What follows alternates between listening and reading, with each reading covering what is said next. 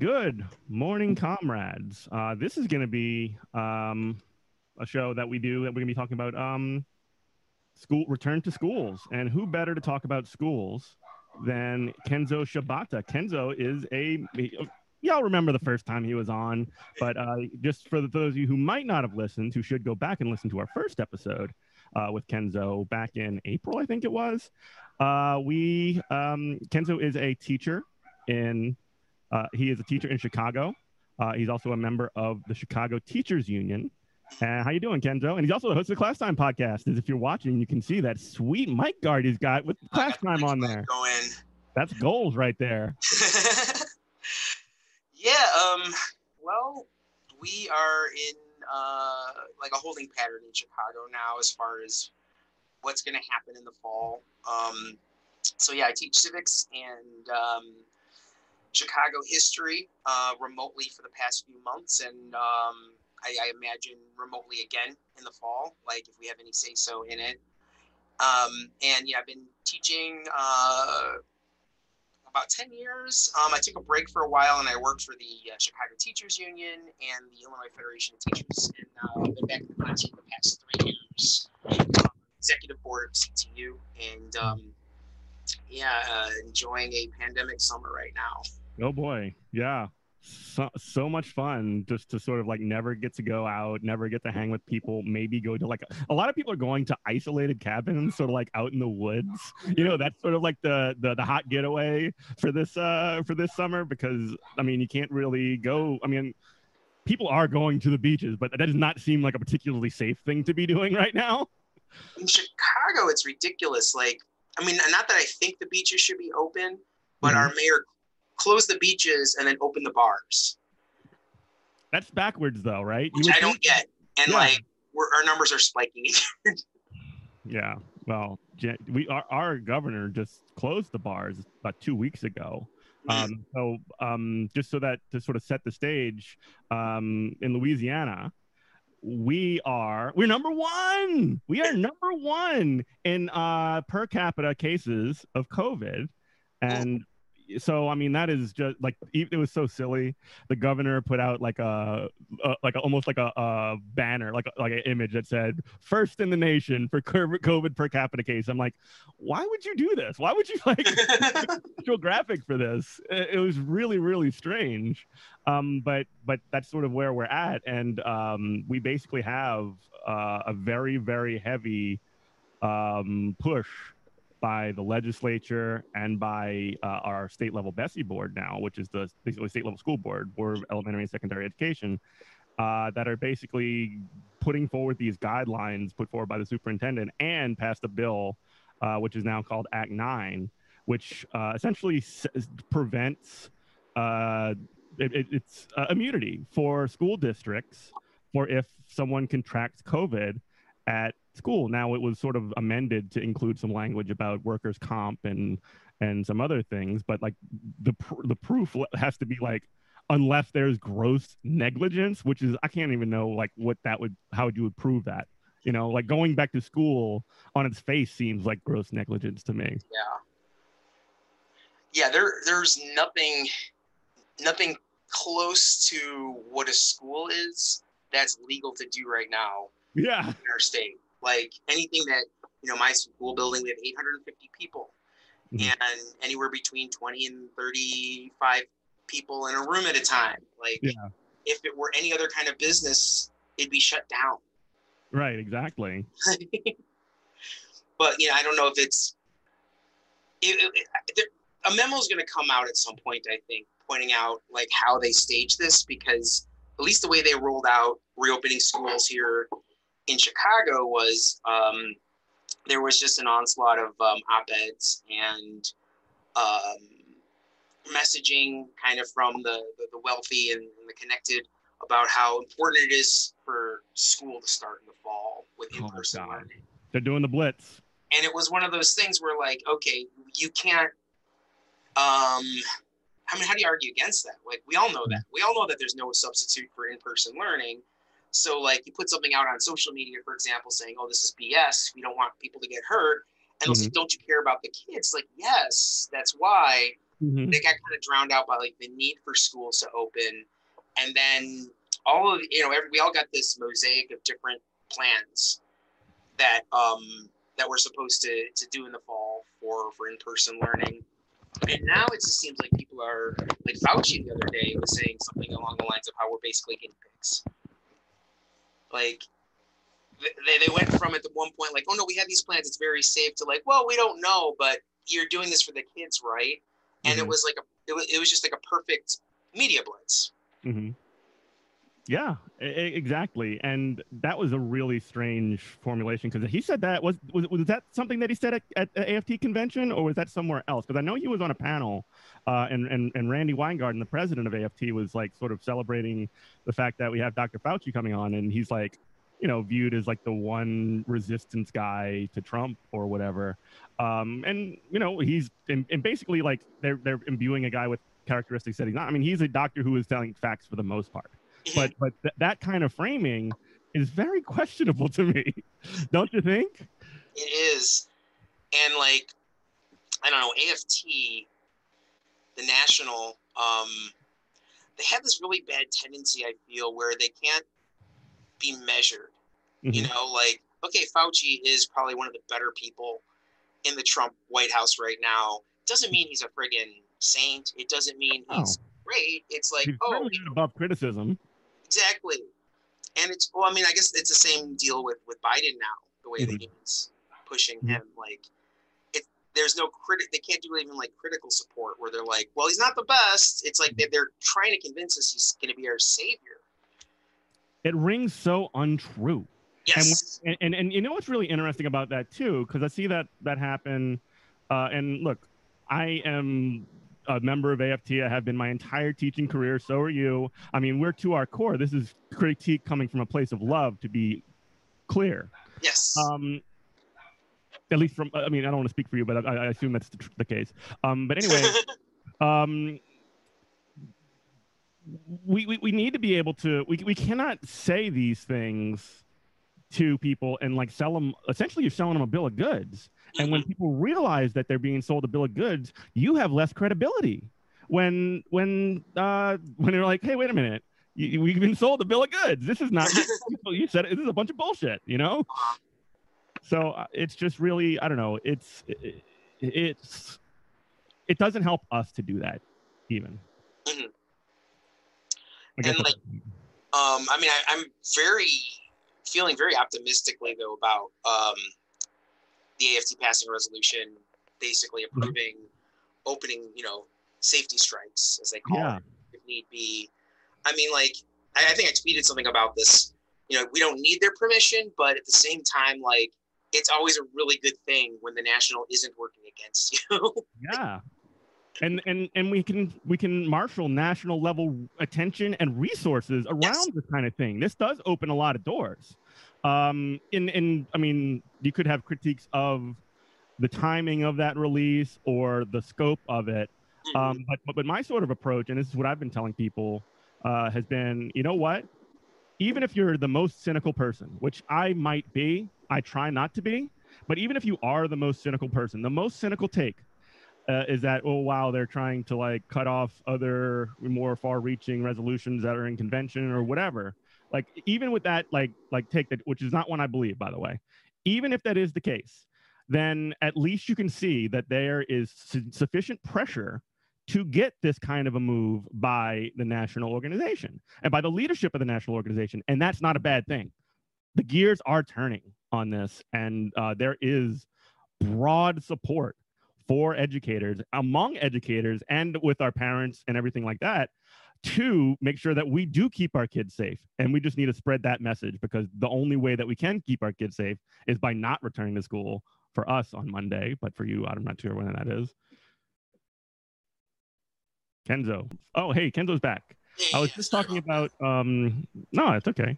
I was just talking about and we can get back to our conversation, the rally that we had today. I was going to show a couple of clips from there, from a couple of the speakers. We had a rally at the administration building in Jefferson Parish. Myself and several organizers, my good friends, John Guzda, Marquisha Moore, and Anne-Marie Coviello. All of us sort of have been doing some organizing, sort of among ourselves and with parents. And we put together this demonstration that included parents, educators, bus drivers, which falls under the umbrella of educators, but we had a really fiery speech from a bus driver. Maybe we can sort of like look through a little bit of this video. It's very long. We have 51 minutes, but we can sort of like jump around a little bit to sample it, if that's okay with you. Sounds good. All right. Wyatt. So this is Dr. Ashanta Wyatt. She is a local community activist and a former administrator at West Jefferson High School. Listen, this is quite simple for me. Former guest of this show as well. They can't do what you don't allow them to do to you. Mm-hmm. It's very simple. There won't be any teaching if there are no teachers. Mm-hmm. So whether you decide to go in and risk your life and die, or you decide to stand up and say, if you don't give us what we want, then we're going to have a national, teachers have to nationally say, enough is enough. If you don't go, there is nothing that they can do except bend to your will. The reason why these people think they control things is because we allow them to believe that they hold all the power. There won't be a school board if there are no teachers. There won't be a school board if you don't have students. And what you're asking what they're asking you guys to do is to risk your life so they can stand very safely on their virtual platforms and tell you what to do. Because if you're planning virtually, it's not time to go into a brick and mortar. And I would implore you to stand up. You're talking to people.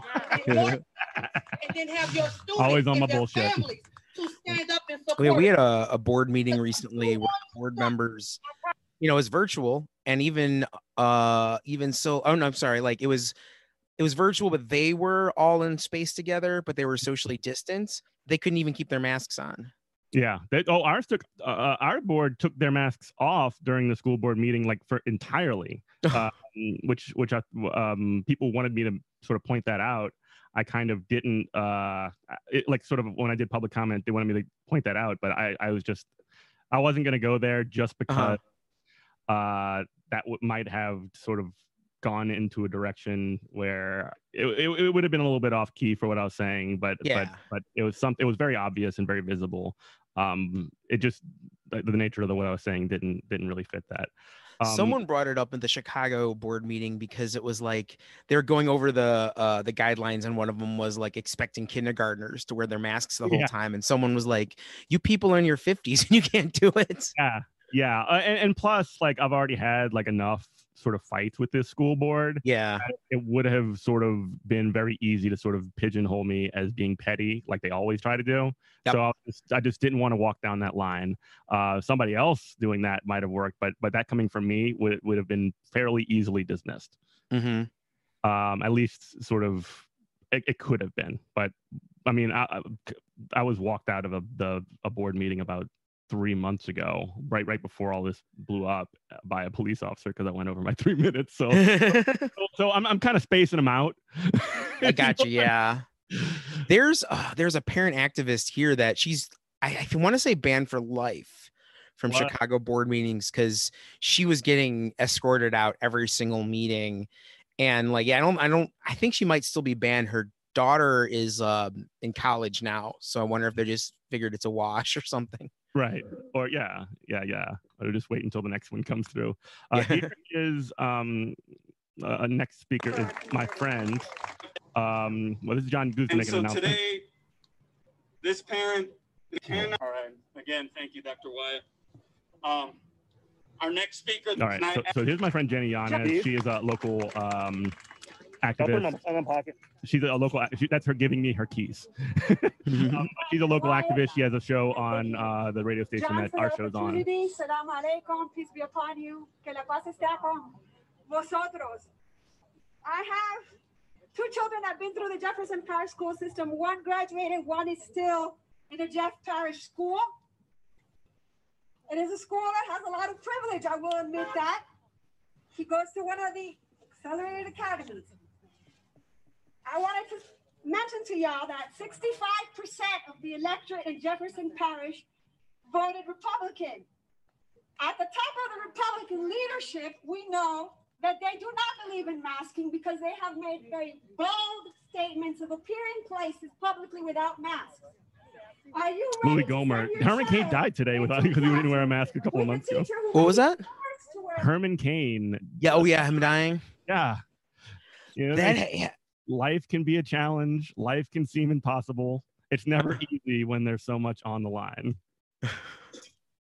You remember that? Yeah. The movie thing. Go ahead. Herman Cain's death. I did not know how to react. I remember I like opened my phone up and it was Twitter or something. I saw it and like I laughed, not because I thought it was funny, but because I didn't know how to react to it. Yeah. Because it was just kind of like, oh my God, that is just so on the nose. I mean, of course it's tragic when a person dies, but it's just he literally went to a Trump rally and that's why he's dead. Yeah, that is sad. And also, like, at the same time, I'm just sort of like, man, this guy is so deeply despicable. To the point where I cannot help but sort of temper my sadness because, I mean, Herman Cain was the former president of the National Restaurant Association, the other NRA. They have basically been the lobby that has been keeping food workers wages below minimum wage, like tipped workers below minimum wage because of that particular lobbying. So I'm just like, oh, what a shame. You know, I mean, as somebody who worked in restaurants for longer than I've taught, I've worked service industry for over 10 years. I got into teaching probably in my, late 20s, early 30s. I mean, it is just hard scrabble to be a server, especially at like little crappy restaurants like Applebee's or whatever, just because you don't make any money, and you just have to hustle. And it's someone like him who, like, I don't know, there's so many lost wages you have because, he and his ilk wouldn't allow you to have like a regular minimum wage along with the tips. Not that that's the ideal solution, but it's more fair than having the tip to minimum wage, in my opinion. Exactly. And like, again, like it is sad that an individual died of COVID and pain that he's experienced and all these things. I don't want to undersell that, but like you definitely it's hard to get that sad on a personal and also definitely an admittedly petty level. Yeah. And like, I mean, I think part of the reason why I wanted to preface it by saying I felt a little bad because like my initial reaction was just laughter, and then I had to explain to my wife why I was laughing, and she looked at me like I was the devil. And I'm like, I'm not really laughing at it. I'm kind of laughing with the awful situation that we live our lives through every day. I have no other reaction to something so on the nose. Someone who like lived by capitalism and died by capitalism and was such an awful, awful human in promoting it. And and one super last thing on that, and then we can stop talking over a woman, stop silencing Jenny Anna as my friend. But one of the things that really sort of that also makes me not so sad is that when you have these high profile, I mean, he ran for president a couple of years, like 2012, was it? He ran for president and he's very high profile, very influential in the restaurant industry. And like he was like a Trump before Trump in a lot of ways. By showing that sort of like, I don't give a F, I'm not going to wear a mask. By doing that, you are encouraging all of the sort of, people that follow you and follow this sort of like entire MAGA train, who are much more sympathetic, I find. Like individuals with less power, like poor working class people who just like buy the bullshit. I don't like it. I don't respect it, but I'm just sort of like, you know, I feel really terrible for what you're doing to yourself and to others, right? You're taking this whole thing, and when they send that signal that we're saying screw you to wearing masks, and all this, you know, this COVID thing is a hoax, and like entertaining all the QAnon stuff, you're encouraging other people to do that behavior, and as a result, you are responsible, in my view, for that, and for all of the pain and death and infection and all of the stuff that goes along with it. So again, tempered. And that's why I can't even get too mad at like individuals out there making the choice of not wearing a mask or not social distancing, because you know, to go back, you know, the topic at hand, like the state has been so all over the place. Like at first you know, the reason why I don't have a beard now is because the CDC immediately said, oh, long beards are bad. And then like a couple months later, they're like, no, they're fine. Like, and then don't wear a mask, and then wear a mask. So like people who aren't super plugged into science and are just kind of just want to live their lives, they're probably very confused. And I could see like wanting to take the path of least resistance. Like wearing a mask does kind of suck. It sucks, but guess what? You know, it protects you and it protects the other people, but you're right. 100%. And that gives people permission to sort of be like, y'all are all crazy cucks, or cucked by the mask. You're triggered because I don't have a mask, and all this other bullshit. Like it's almost like it makes me think about the people who like to roll coal. You know what I mean? You know what that is? When they just sort of like do whatever it is in the engine, so it like blasts up like this black smoke out of your truck or whatever. It's like they're rolling coal in real life, you know? Anyway, that's at least the mindset that goes into it. Let's get back to this. We'll do maybe her and one more. I don't want to like talk about this the whole time, but I thought that she was really powerful, and then had a couple of students that I wanted to highlight. But there, like, check out my timeline on Facebook if I'm not your friend. I'm public. You can find it in the videos for everybody to see. Let's just do Jenny and then stop after that. Then we can sort of move on. A mask, because she does not believe that helps her or her children. She may turn a blind eye to the child in the classroom who refuses to wear a mask because he hears his parents in the house say that this is a hoax, and that those that they believe do not wear masks themselves. Are you ready to send your child to a classroom that a teacher will turn a blind eye to that child who refuses to wear a mask when you have told your child to do so? Hell no.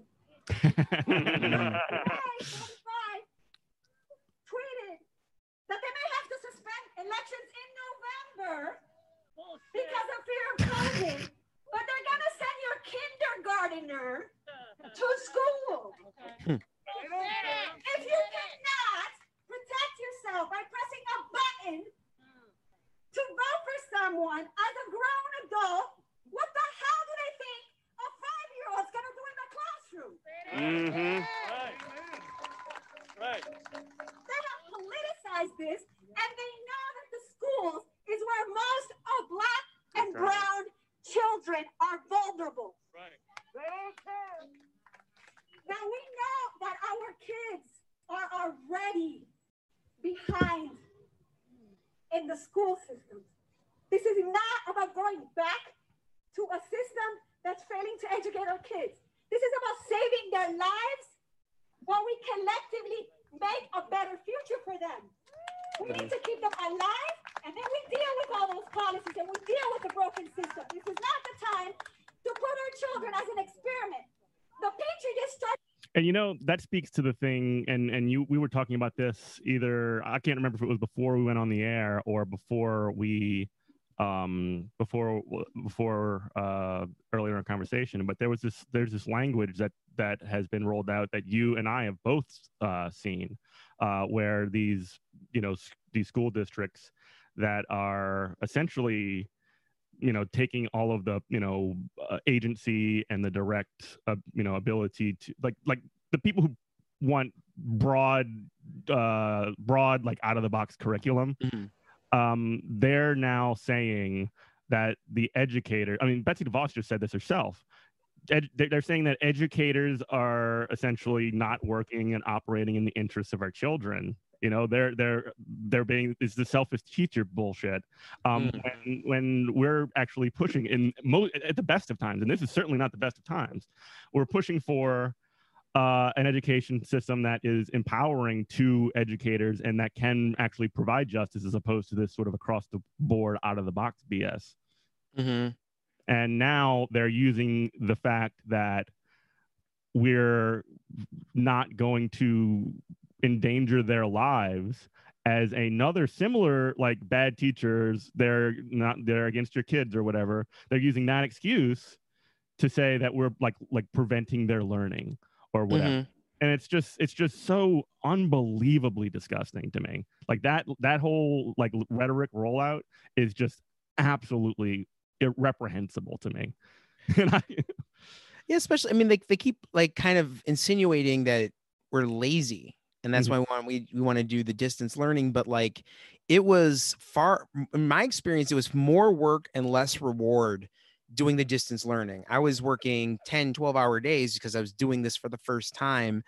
And then, realistically, having less than half maybe a quarter participation from my students. And not that participation is the most important thing, as far as like turning in assignments, but the reality is it is more work, and you're not getting that reward of actually connecting with students every day in always in a meaningful way.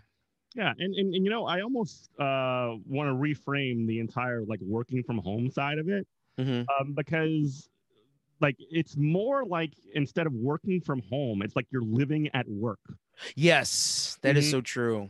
Like you're always kind of on. If somebody, like a parent, emails you, or I teach special ed, sometimes I'll give my number to a parent so they can text me or whatever. It's not often, but I would usually do it through the Google Voice number that we had set up. That's attached to my school account. Like it definitely was through the right lines. But anyway, and by the way, Google's got all my information. Contact. Let's not get into that part.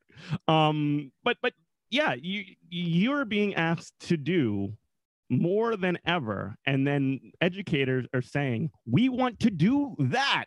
Yes, as opposed to go into this situation where we know more people are going to be contracting coronavirus and potentially dying. So it's a really like bad, and I hate to say that somebody's acting in bad faith most of the time, but like this is a very clear situation that's the case. You know what I mean? Like I try to give benefits of the doubt to a very, very, very liberal extent, but like you cannot do it. What really irks me in Chicago, and I'm sure like other districts have the same situation, is our union leaders immediately reached out to the district and said, hey, let's work on a distance plan for the fall. It didn't even necessarily have to be the be all end all final plan, but like if we had teachers and students and parents and everyone together from May, June, working on this plan through August, I think we'd have a hell of a distance learning plan. We would, we'd all put our heads together. We'd all figure out with our expertise what works. And like, we would even pay mind to the district when they talk about budget constraints or whatever. So they would have their say. We have this situation we keep talking about here where like we keep offering the mayor wins and she refuses to take them. And like, that was one of those. And like, we could have had this amazing plan. And instead we have, at least, the school doors are opening to teachers in about 3-4 weeks, theoretically.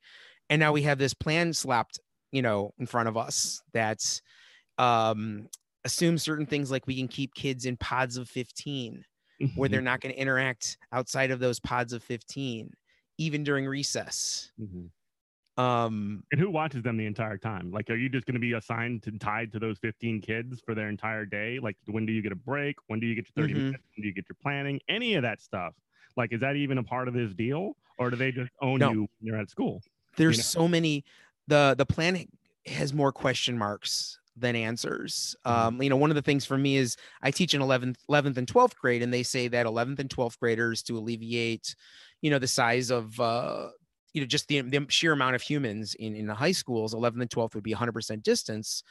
And, you know, my wife is immunocompromised. So I'm like, okay, this could work out for me, even though I don't agree with reopening schools. Like, I could work from home. And then the district, from what I understand, is saying that, you know, 11th and 12th grade teachers then are going to be giving distance learning lessons from our schools. Which doesn't make any sense. We can't all live stream at the same time from our schools. Yeah. We don't have that capacity. Being just totally throttled, right? Yes, there's that, and then there's just, I know, just knowing this district, I know what this means. This means that, like, if a teacher is out and they look in your classroom and they're like, "Oh, how many kids are in your virtual classroom? Oh, no one showed up today." Well, you're going to cover this class then. That's ridiculous too. Yeah. and that, I mean, you know it, because that's what already happened before the pandemic and the disaster and all these changes. So, like, why would it be different? You know, why would you expect it to be different? When do you expect the substitute situation to be any better in the middle of a pandemic than it was before it? Like, no, of course not. They're not. So, and again, we couldn't get subs because we don't pay subs, and like, it's all contracted out to Kelly Services. And like, no, there's no, like, you need to put in like 2 weeks ahead of time a lot of times to get a sub, and sometimes that doesn't even make it happen. You know, it's one of these sorts of things. No, there's no way. There's no way that would fly out. And plus, and this is something that we keep, I mean, at least in the plan that they had, that I've been asking this I asked these same exact questions at state committee, Senate committee meetings of education, at the Bessie board meeting, where they sort of like passed this entire set of guidelines from the state, and then at my local school board, because they basically like set like very, very, very like below the CDC's standards guidelines, even though they say they were informed by the CDC, guidelines by the state, and essentially delegated parishes, each school district in each parish, or each charter network school district as well, to come up with their own plan based off of these guidelines. And then now what's ended up happening, and the state superintendent came from my district, and I make sure to always say, hey, it's my old friend. But essentially, the state level guidelines were written. They're not good and they're not sufficient. It was passed to the districts. They just basically copy paste the same exact guidelines as the plan, and it's not sufficient. And then essentially, who's going to be charged with implementing this very sort of like nebulously worded plan, where they don't have specific like responsibilities and liabilities or whatever? They essentially said, hey, we have 83 schools in the school district. Y'all figure it out at the school level. So it's just the shit. So essentially, you take a piece of glass, you smash it into 68 pieces, right? And then you take one of those pieces and you smash it into 82 even smaller pieces. Yeah, none of it makes sense. Yeah. Let's do this one last one. This is a bus driver fella. I think my video cut out in the middle of it, but let's give it one. Let's do a couple of minutes of this, because I thought he was really awesome, and then we can sort of push forward. That's for Everett. This is Everett. All right, Everett. Wheels on the bus. All right, we're gonna talk about what Dr. Baldy said about experiment. He said, we go back in the classroom, it's going to be an experiment. Yeah. They want to know another experiment can affect themselves in a confined compartment. I respect his Zion Williamson shirt too. They say in phase 2, 50% capacity. For y'all that don't know, most buses are 65 capacity buses, which means that's half. 33 kids on a bus. They're saying 25 with the teacher in the classroom, and that's too many. So how are we going to drive with 33 kids on a bus and make sure they got their masks on and we have no one on the bus with us. We by ourselves. Can't be done. We are y'all first line of defense. Yeah. We're the first one to come in contact with the kids. Yeah. It's just like if you look at your watch with a second hand, that's us. If the second hand don't move, don't nothing go. You understand? So the reason I'm bringing that up is because look, they're telling us we can't do temperature checks. Really? So we're gonna bring y'all the COVID to the school. Yeah, you brought, yeah. We're gonna expose ourselves and bring it to y'all. They said to be safe, we'll leave the windows down. Really? Oh. Do y'all imagine the air coming in the bus from all different sides? What it's gonna do for kid pull his mask off to talk to another kid? Yeah. The COVID is spread all through the bus. That's right. And that's the best y'all can do for us, put the windows down? That's right. There's no way in the world we can drive these kids safely. No. And if we can't, Yeah, what if it rains? I mean, we just can't. We can't check temperatures. You know, what happened if a kid is at the stop? They said no kid left behind. They said we can't leave a kid at the bus stop. But if a kid don't have a mask, what am I supposed to do? I mean, I got to tell a kid you can't get on this bus. But then they're gonna tell me I can lose my job. That's right. But I'm gonna die. Right. So I got a choice to make. So I mean, if we can't keep the kids safe, and we can't keep the driver safe, we sure can't keep the teachers safe. Right. This is a fight that all of us have to fight. Amen. This ain't just the teachers fight. Amen. This is everybody's fight. Hell yeah. Hell yeah. Everybody's fight. And we need to come together, and we need to, just like the young lady said, there is power in numbers. Yeah, yeah, you're right. They cannot fire all of y'all at one time. They can't fire all of You them. understand? And if y'all say no, they got to go in there and find another way to do this. Yeah. And if it means staying at home and teaching on the computer, then that's what you got to do. Yes, sir. Because Yes, sir. our lives matter. Yes, they do. All lives. And to make sure that all lives are stay alive is we gonna have to stay out of them schools. Yeah, he was amazing, and like it was just a really, really awesome day. And I'm like, I was so thrilled with all of the folks that showed up, and like just you know, you get that high after like one of these big sort of successful actions that happen. You know, he's got. You know, it brings up a really good point too, is that kids act so differently on the bus than they do in the classroom. And, you know, I mean, there's only so much that the driver can see, and without an aid, there's no way. Yeah. And like I said before, we lead the nation right now in per capita cases of COVID. And they're trying to, like, you should not be considering going to school at all. Like virtual is the only option. And Jefferson Parish, where I work, has basically decided like that we're going to be the sore thumb that stands out when Orleans Parish, which is right next door, shut down. St. Tammany Parish, which is where David Duke is from, they closed down. Like all these like really sort of conservative areas, essentially. I mean, Orleans isn't, but like surrounding parishes, Caddo, all the way out, basically Bible Belt, Texas. I mean, I got a lot of respect for the union. Shout out to Red River United, basically like an amalgamation of locals out there. But they were able to even push back a start of school until until at least after Labor Day. I mean, we have an early return, and Jefferson Parish, the parish that I'm in, is sort of like rolled out this. Oh, we have three options. We have a virtual option, we have a hybrid option, or we have an in-person option. So this is more. You know what it is? It's more fucking school choice. What it is. It's more school choice.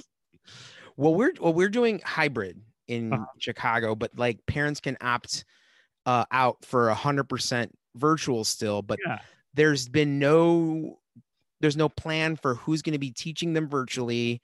And also, like, are the kids still going to be on the same kind of curricular timeline as the kids doing distance? That hasn't been answered. Who's gonna teach them? What's that? Who's going to teach them? Yeah. It hasn't been determined. And then like the hybrid model is funny too, because it makes nobody happy, because the kids are still in school 4 days a week and then they alternate. So like parents aren't getting a break to go to work. It's the worst of both worlds. Yes. No one is going to be happy. Anyway, yeah. So it's really, really wild, because like we have just this poisoned mentality, and that kind of like goes along with this sort of like and it's really pernicious, I think, because like when you say, and this is exactly how the school reform movement, the charter thing, school choice, whatever, how it works is it sort of like tricks you into feeling empowered by saying, well, I have some options here and I'm not being forced anything by the big government, the big federal government trying to make me do whatever. And I don't mean like I don't want to be told by the government what to do like directly. I understand that impulse. However, if you have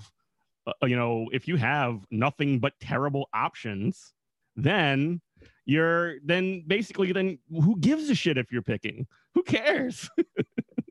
Like the only reason that the virtual is good is that everybody does it, so nobody goes back to school because we don't want the pandemic to spread. We don't want our kids and our families and ourselves. I don't want to get COVID. We don't want that to happen. And like the virtual option doesn't stop. I mean, the virtual option alone is the only thing that stops it. Like a hybrid, you'll still get large groups of people back together, and you will not be able to control those. It's impossible. Look, I'm a pretty damn good classroom manager, I think. I'm definitely a little bit loose on stuff. That's just how it is. That's how me and the kids have an understanding. However, like nobody, not the best classroom, Harry Wong or whatever, like go for it. Write your book, write your first days of school during COVID, dude. That I would love to see that. And then like, even if you are a teacher who is like a little more strict, like what are you gonna do? A kid takes off his or her mask, give them a detention. Okay, fine, they're in detention, but they already exposed the class. It's a zero-sum thing. It's not like, well, next time they'll know not to take that mask off. And even if that did work, like that's just more detentions, more suspensions, school to prison pipeline. And just like school to prison, like it will be housing a bunch of kids that could be infecting each other even more. Exactly. And when they've already proven that they'll be the ones that are the most likely to take off their mask, you just concentrate them all together. Good idea. So I don't know what you do. There's no way that it can work out. Like this. The idea that we're considering this at this point, and like I said, we go back on Monday, teachers do, kids go back on the 12th. The idea that we would considering even going back instead of getting training and resources for distance learning is so insane to me. Like we are wasting our time, and basically the only thing so they basically like put us on this railroad, right? We're on the tracks and there's no switch ahead. Like the switch just passed us by behind. So the only way to stop the train from coming off the cliff is to knock it off the rails. There's no switch. I don't know, or pull the brake, I suppose. And that's what's going to happen, because we could have started like online, like a full virtual option, or not option, a virtual program on the 12th. And sorry, I'm very ranty right now, so sorry about that. No worries. We could have started that if we had been sort of like gearing towards that and moving in that direction and creating that infrastructure the entire time. And like teachers would be able to prepare for that. However, since we've just bumbled along all the way and like, oh shit, we got to go back to school on Monday, then the only thing you can do is push back, because there's no way we can switch that quickly. No way in a million years. Who's in charge? I keep thinking that. I can't tell who's in charge. The one thing that did give me some hope is the fact that Trump DeVos, at least here, is because of Trump DeVos being so insistent upon schools opening, that we have a mayor who only seems to care about not being like Trump. Yeah, hashtag resist.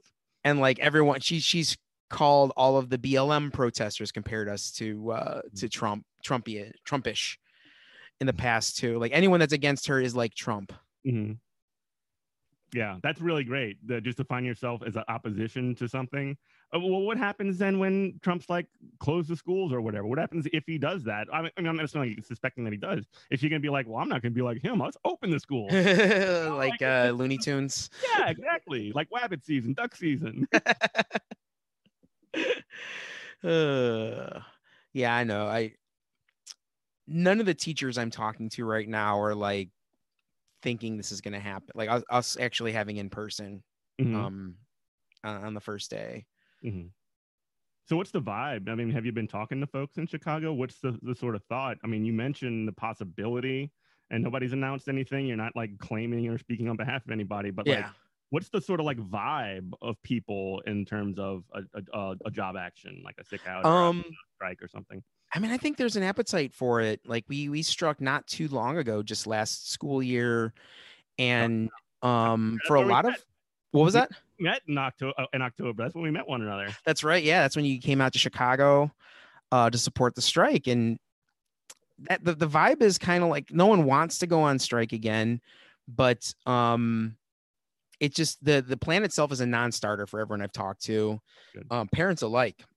Mm-hmm. I just had the head of a parent group raise your hand on class time recently, and they did a survey of the parents, and the parents are also like, there's no reason. Some parents are actually almost in competition for how much they're avoiding school in the fall. Like you'll see in a parent group like, well, I'm not sending my kid. Well, I'm not sending my kid either. Well, I'm also not going to send my kid. And it would start with like, well, maybe I'll do the hybrid, and then it's like, no. And then there's also the plan changes.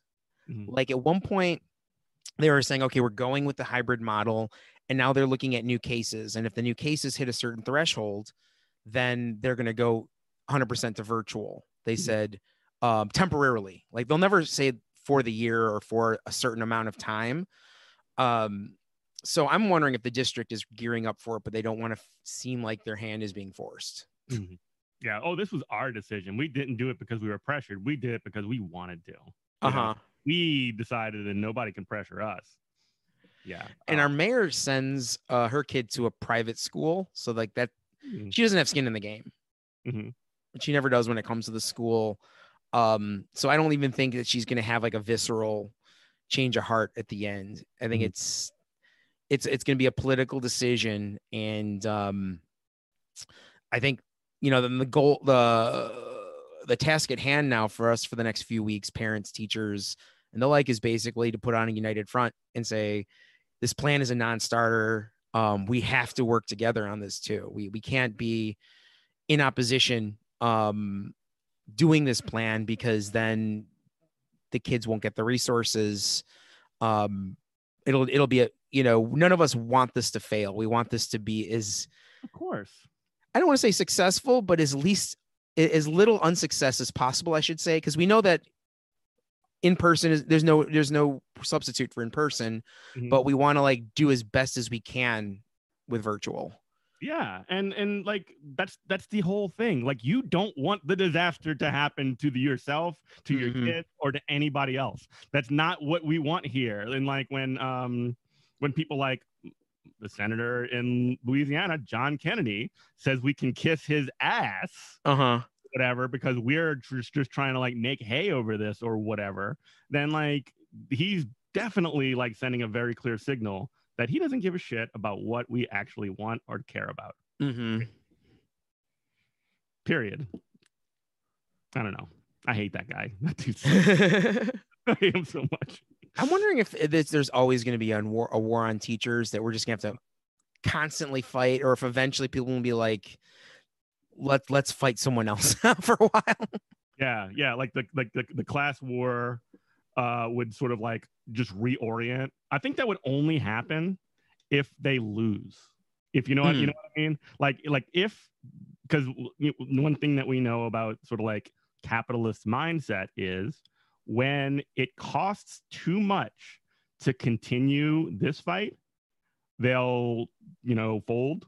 They'll hold their hand, and they'll go find somewhere where there's more opportunity to spend more money to make money. Yes. So if we can make it unprofitable for capitalists to like have their attention and like throw all these resources at education, because they wouldn't be throwing these resources at education if they didn't get money on the back end, right? If we can make that happen, then they'll stop, and they'll pick some other poor profession that we should stand in solidarity with, by the way, to fight with, to fuck with. That's that's my prediction, and I don't know what it would be. But that's sort of the thought that I have. Seems like a lot of the big philanthropists or philanthropreneurs, whatever you want to call them, they are shifting kind of to COVID now and like trying to figure out how to get cash out of this disaster, this tragedy. Yeah, I think that's more of a defying the portfolio sort of thing. Gotcha. Bill Gates has like always been doing his bullshit with bullshit. Yeah, let's bullshit. Like sort of colonial like aid to try and get like malaria taken care of in Haiti or something like that. Doing what he's doing is sort of like purchasing parts of Haiti and essentially buying influence in the area and with the government. I mean, that's what he's doing. And same he's done with education, even though he himself admitted that his approach to teacher evaluation specifically has been an abject failure and spent it's like wasted billions of dollars, both his own and taxpayer money. Ruined people's lives. Ruined an entire like teaching like could and would be much more fun and much much better at it. And I mean, I don't want to get into this, but I do have a theory, but we can talk about this later. Essentially, it would be a better, safer profession to teach, and much more well respected for real, and not in the patronizing way, not in like it's Teacher Appreciation Week. Here's a peanut or a Kit Kat or whatever, to which some people are being genuine, but to a large part, especially when it comes from administration and politicians, it's like, oh wow, you're just virtue signaling here. But if they didn't have this sort of like focus on like, oh, we need to have great teachers in every classroom or whatever, which no shit, dude. Like, but like that, it would be so much better to be a teacher. It would be less miserable. It would be more fun. You would have more of an ability to have your impact on what you're teaching, even though you already definitely do, because you have relationships with all of your students. It's just, it would be less miserable the entire time. Definitely. I mean, 2003 was the first year I taught, and it's gotten so demonstrably worse since then. Like things weren't great then. Like I just remember I didn't have any resources, but I also didn't really have administrators popping in the room and bothering my students while I'm trying to teach. That wasn't a thing. Evaluation was pretty simple, and you weren't expected to like film yourself teaching and jumping through all these extra hoops. Like it was more fun, and there was more space you had to be creative in it. And now there's more and more like hoops you have to jump through to still do the cool creative stuff. But then like, maybe once a week you have to put on a show for some administrator. That wasn't like that 15 years ago. And it's funny too, because that whole thing is bullshit.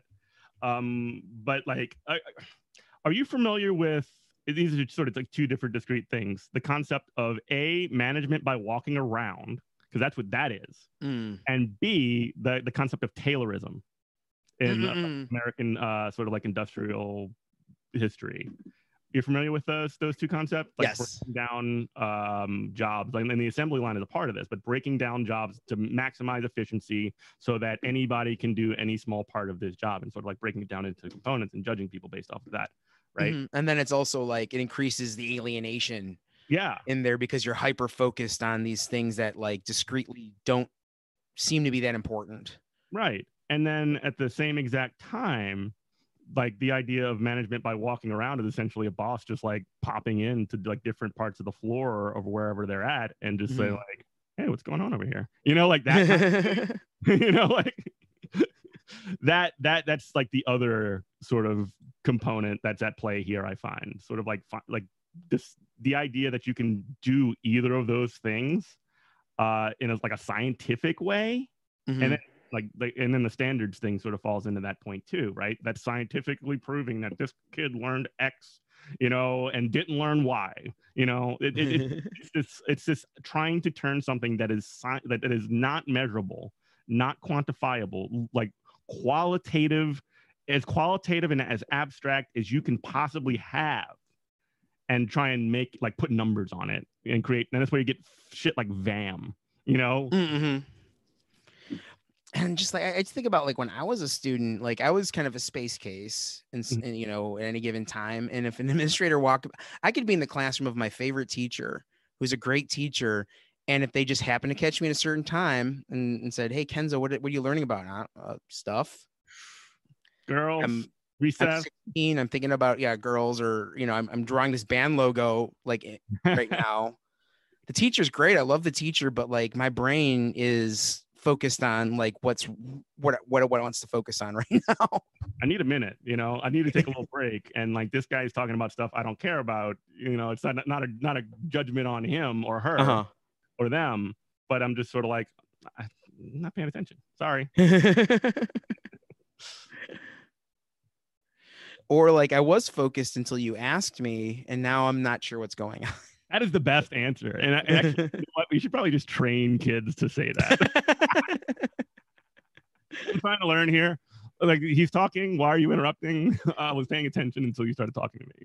That would be awesome.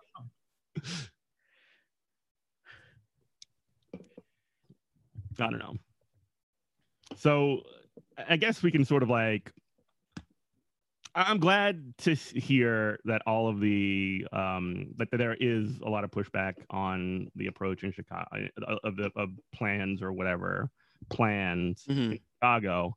So today I learned that there is much more support behind not returning to school locally, and it's one of those sort of situations, and you probably have experienced this too.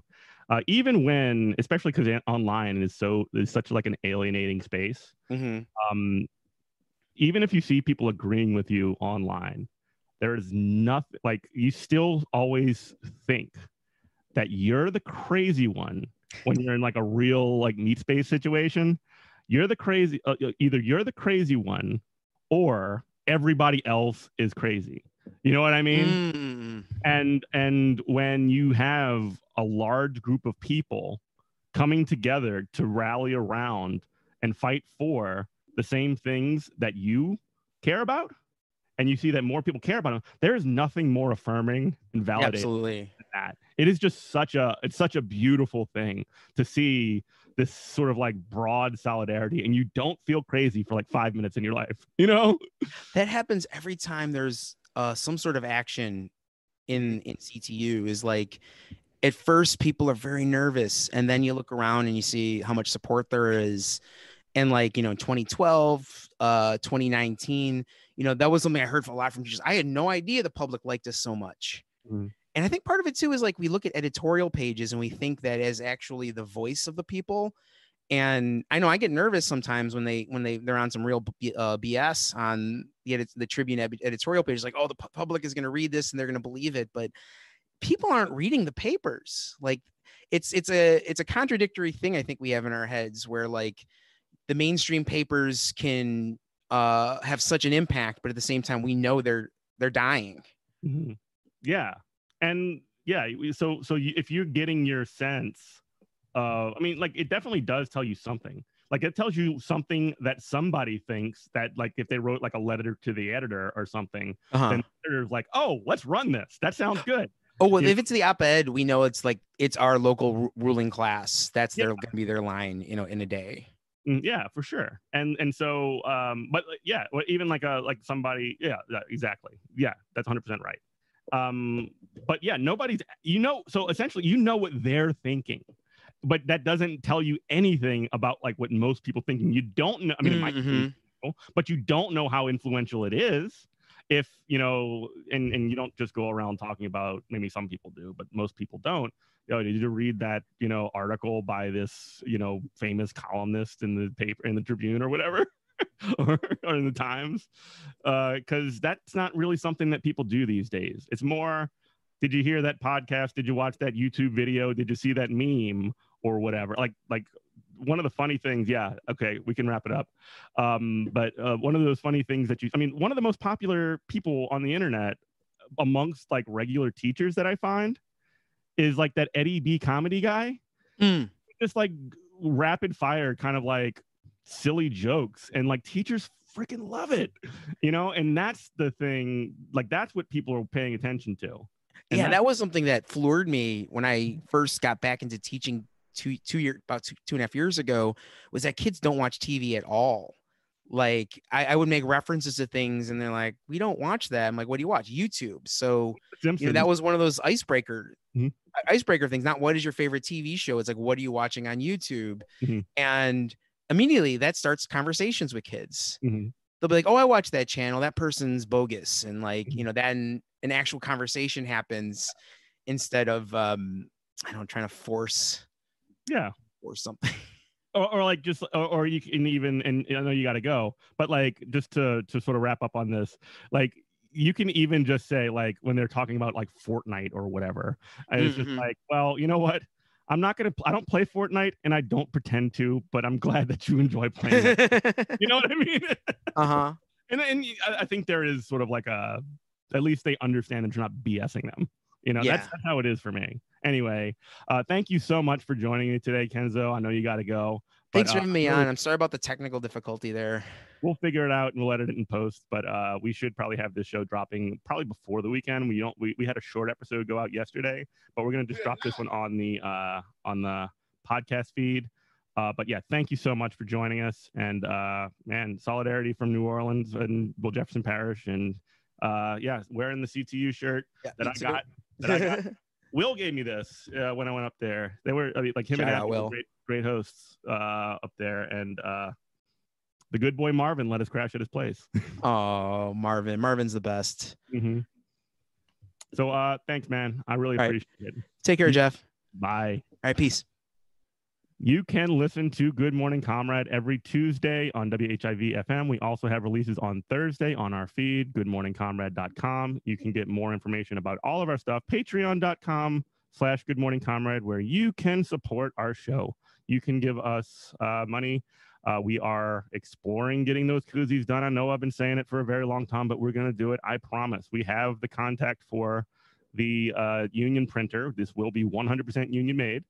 And we're, checking out logos and prices. If you want to submit an idea for a logo, drop us a line. You can hit us at Comrade Morning on Twitter. You can hit me on Twitter at Eminent Prof. You can email us contact@goodmorningcomrade.com. But please do help us make this show something that's sustainable, so that we can expand our horizons, upgrade the equipment, sound really good, and keep the GMC content train a rolling. Woo woo. And that's pretty much it. Goodmorningcomrade.com. Love you, everyone. Bye.